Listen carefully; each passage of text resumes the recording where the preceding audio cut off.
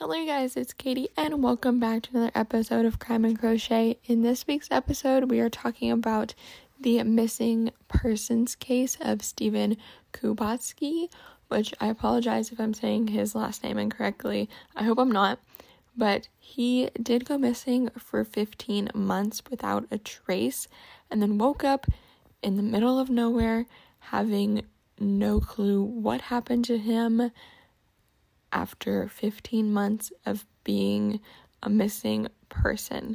So, this is a super fascinating case, and we're just going to get straight into it.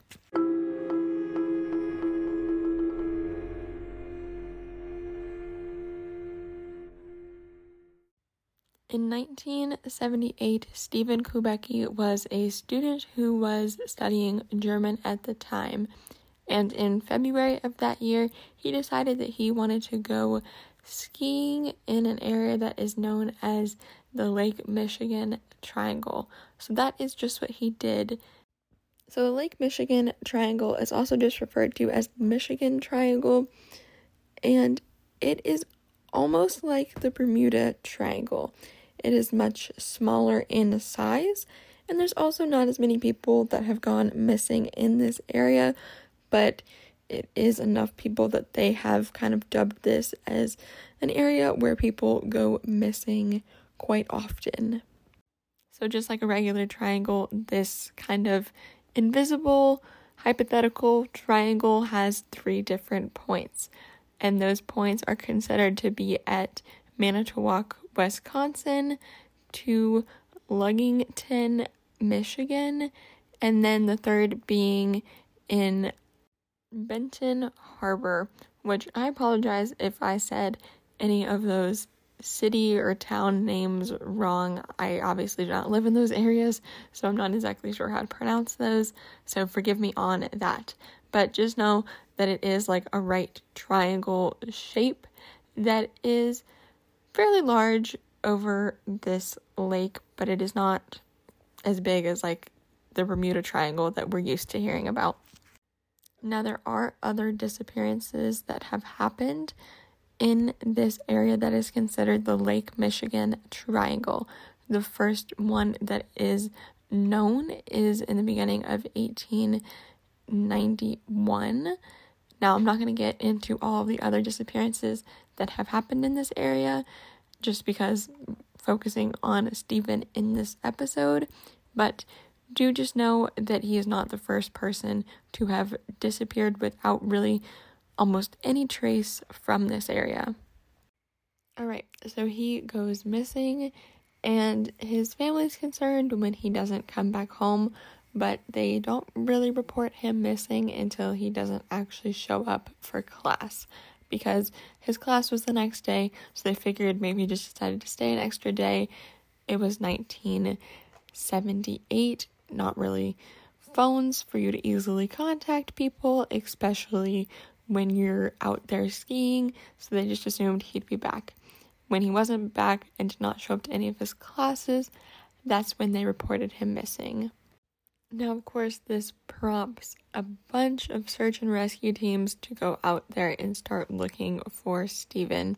So they do find his skis in the area, as well as his bag, and all kinds of stuff to indicate that he had been there. His poles, footprints, all kinds of stuff.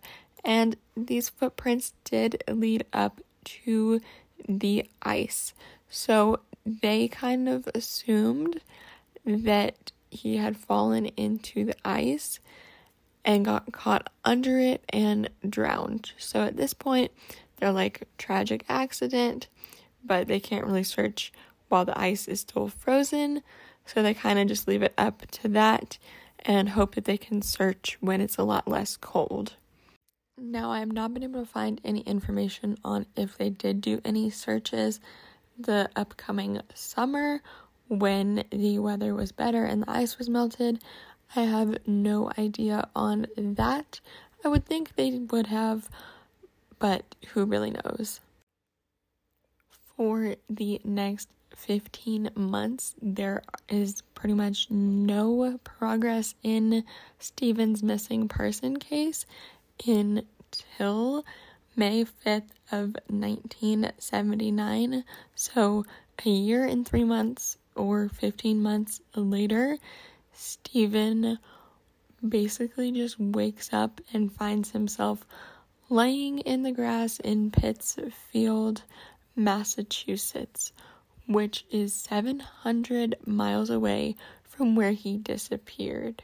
He reportedly was wearing strange clothes and had a backpack filled with maps that all basically implied that he had been traveling and hitchhiking all across the country, but he had no recollection of any of this. The last thing he could remember were those last steps he took and the footprints the searchers found that were there on the shore of Lake Michigan after he disappeared.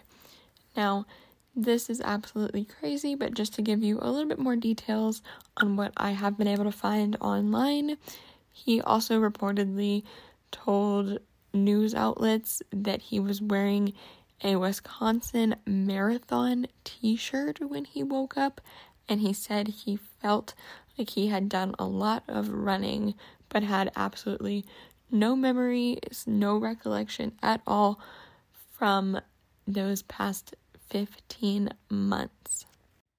Now keep in mind, up until this point, Stephen is a pretty average guy. He's attending school and he seems to have friends, be close with his family, all of that kind of stuff. He just seems like an average guy for his age. And this just baffled everyone. And reportedly, when he actually did figure out where he was, he just asked a random stranger, "Where am I?" And they're confused, tell him Pittsfield, Massachusetts. And he's like, of course, freaking out because the last place he remembers is being by Lake Michigan.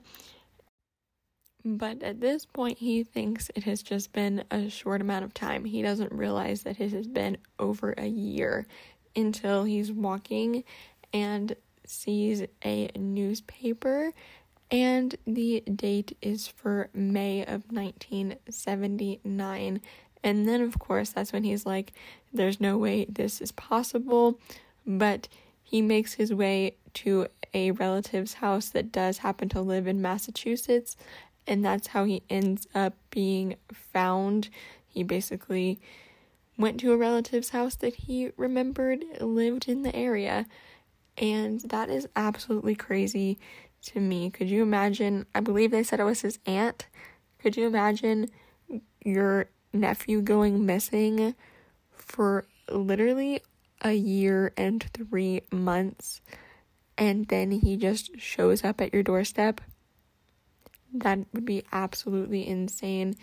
They are almost to the point where they're thinking, he's definitely dead. If he's been out there for that long, there's nothing, at least in my mind, if I was in the situation, that would make me think he could be alive for that long in the winter and all of that.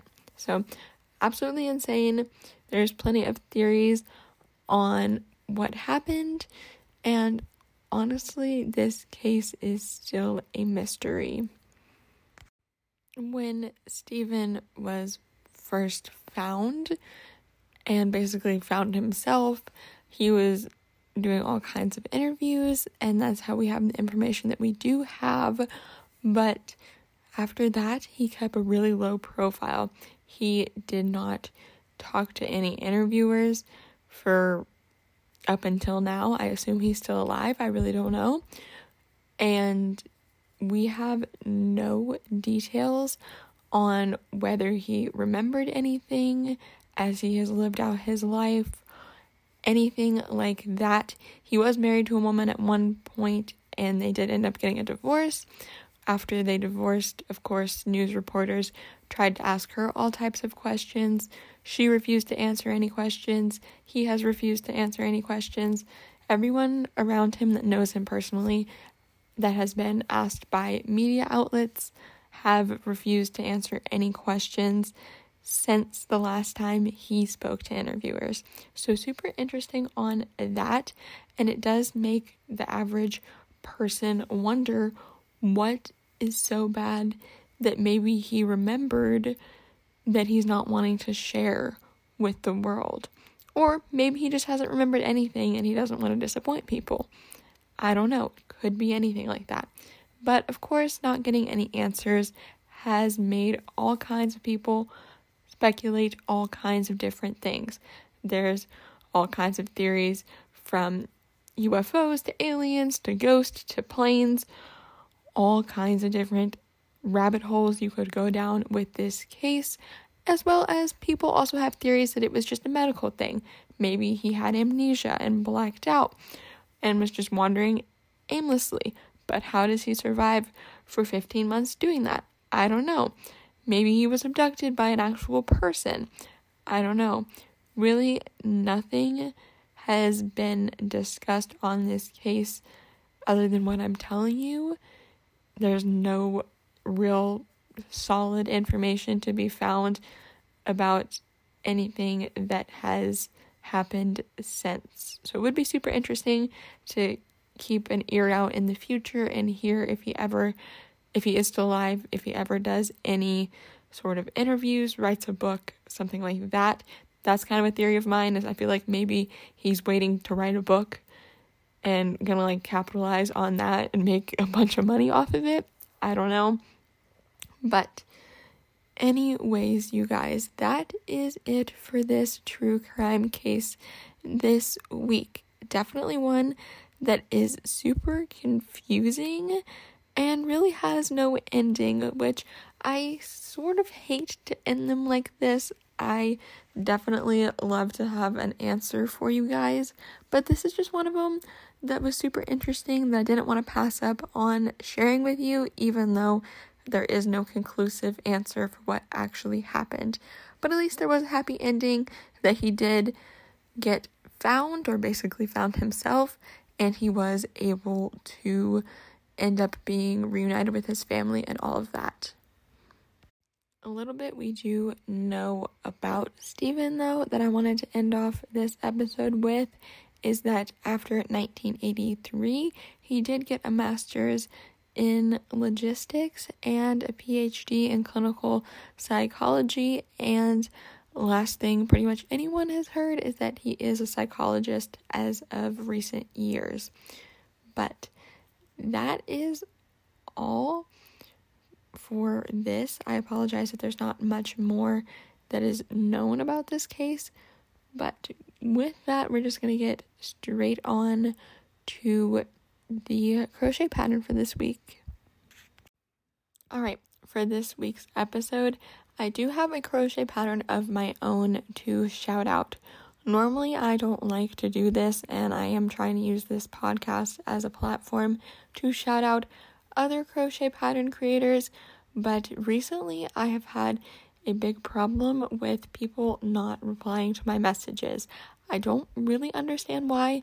It is an offer for me to give them free advertisements for their business, but anyways, I did just want to mention that in the episode so I could tell you guys, if you're listening to this and you create, sell, or have free crochet patterns on your website, Etsy shop, Ravelry, Ribbler, or any other site like that where you can have free or paid crochet patterns for other people to use, I would love to shout you out. If you want to just reach out to me on Instagram, that is at Crime and Crochet, or at Katie Being Creative, my personal account. Either one you can reach out to me on, and I will get back to you on featuring you for an episode. Like I said, recently I just haven't had anybody actually reply to my messages. I messaged like 8 or 9 people this week, and 3 of them left me undelivered, and the other ones did not see the message yet. And I've been messaging like 2 to 3 every day this week so far, and it's currently Thursday. So anyways, that's off topic, but this week I did want to shout out my Valentine's Day crochet pattern that I made last year, because as you are seeing in this episode, it is getting pretty close to Valentine's Day. So this crochet pattern is the Be Mine Valentine's Day pillowcase pattern.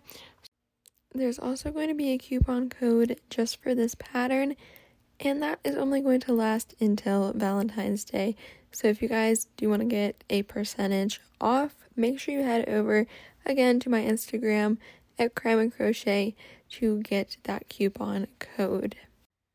So it is designed to fit a pillow that is 12 by 16 inches, and this pattern is really not too difficult. It's all double crochets to make the parts that say the words "Be Mine" on the front, and then the back panel is just a plain color of whatever you choose. So it's really not too difficult, and I do think it does make a cute decor piece for Valentine's Day. And once you make it once, you can put it out every year for Valentine's Day. So I figured I would shout out that pattern for you guys this week, since it is almost Valentine's Day. But if you would like to check out that pattern, as well as the sources from this episode, pictures from this episode, all of that kind of stuff, you can head over to my Instagram at Crime and Crochet and check out the most recent Instagram post that will be posted on the same day as this episode. So on Saturday each week, there's a new post on there, as well as a new podcast. So again, before I wrap up this episode, I just wanted to remind you guys that you can check out today's crochet pattern, as well as my sources, pictures of the people involved in this case, and much, much more over on my Instagram at Crime and Crochet, as all one word, as well as if you want to help me out, the best way you can help me is leave a 5-star review on whatever podcast platform you are listening on if you are enjoying the podcast. With that, thank you so much for listening to this episode, and I hope you will join me here next Saturday for the next episode of Crime and Crochet. And make sure y'all are staying safe out there so you don't end up being one of these victims we talk about every week. Goodbye, y'all.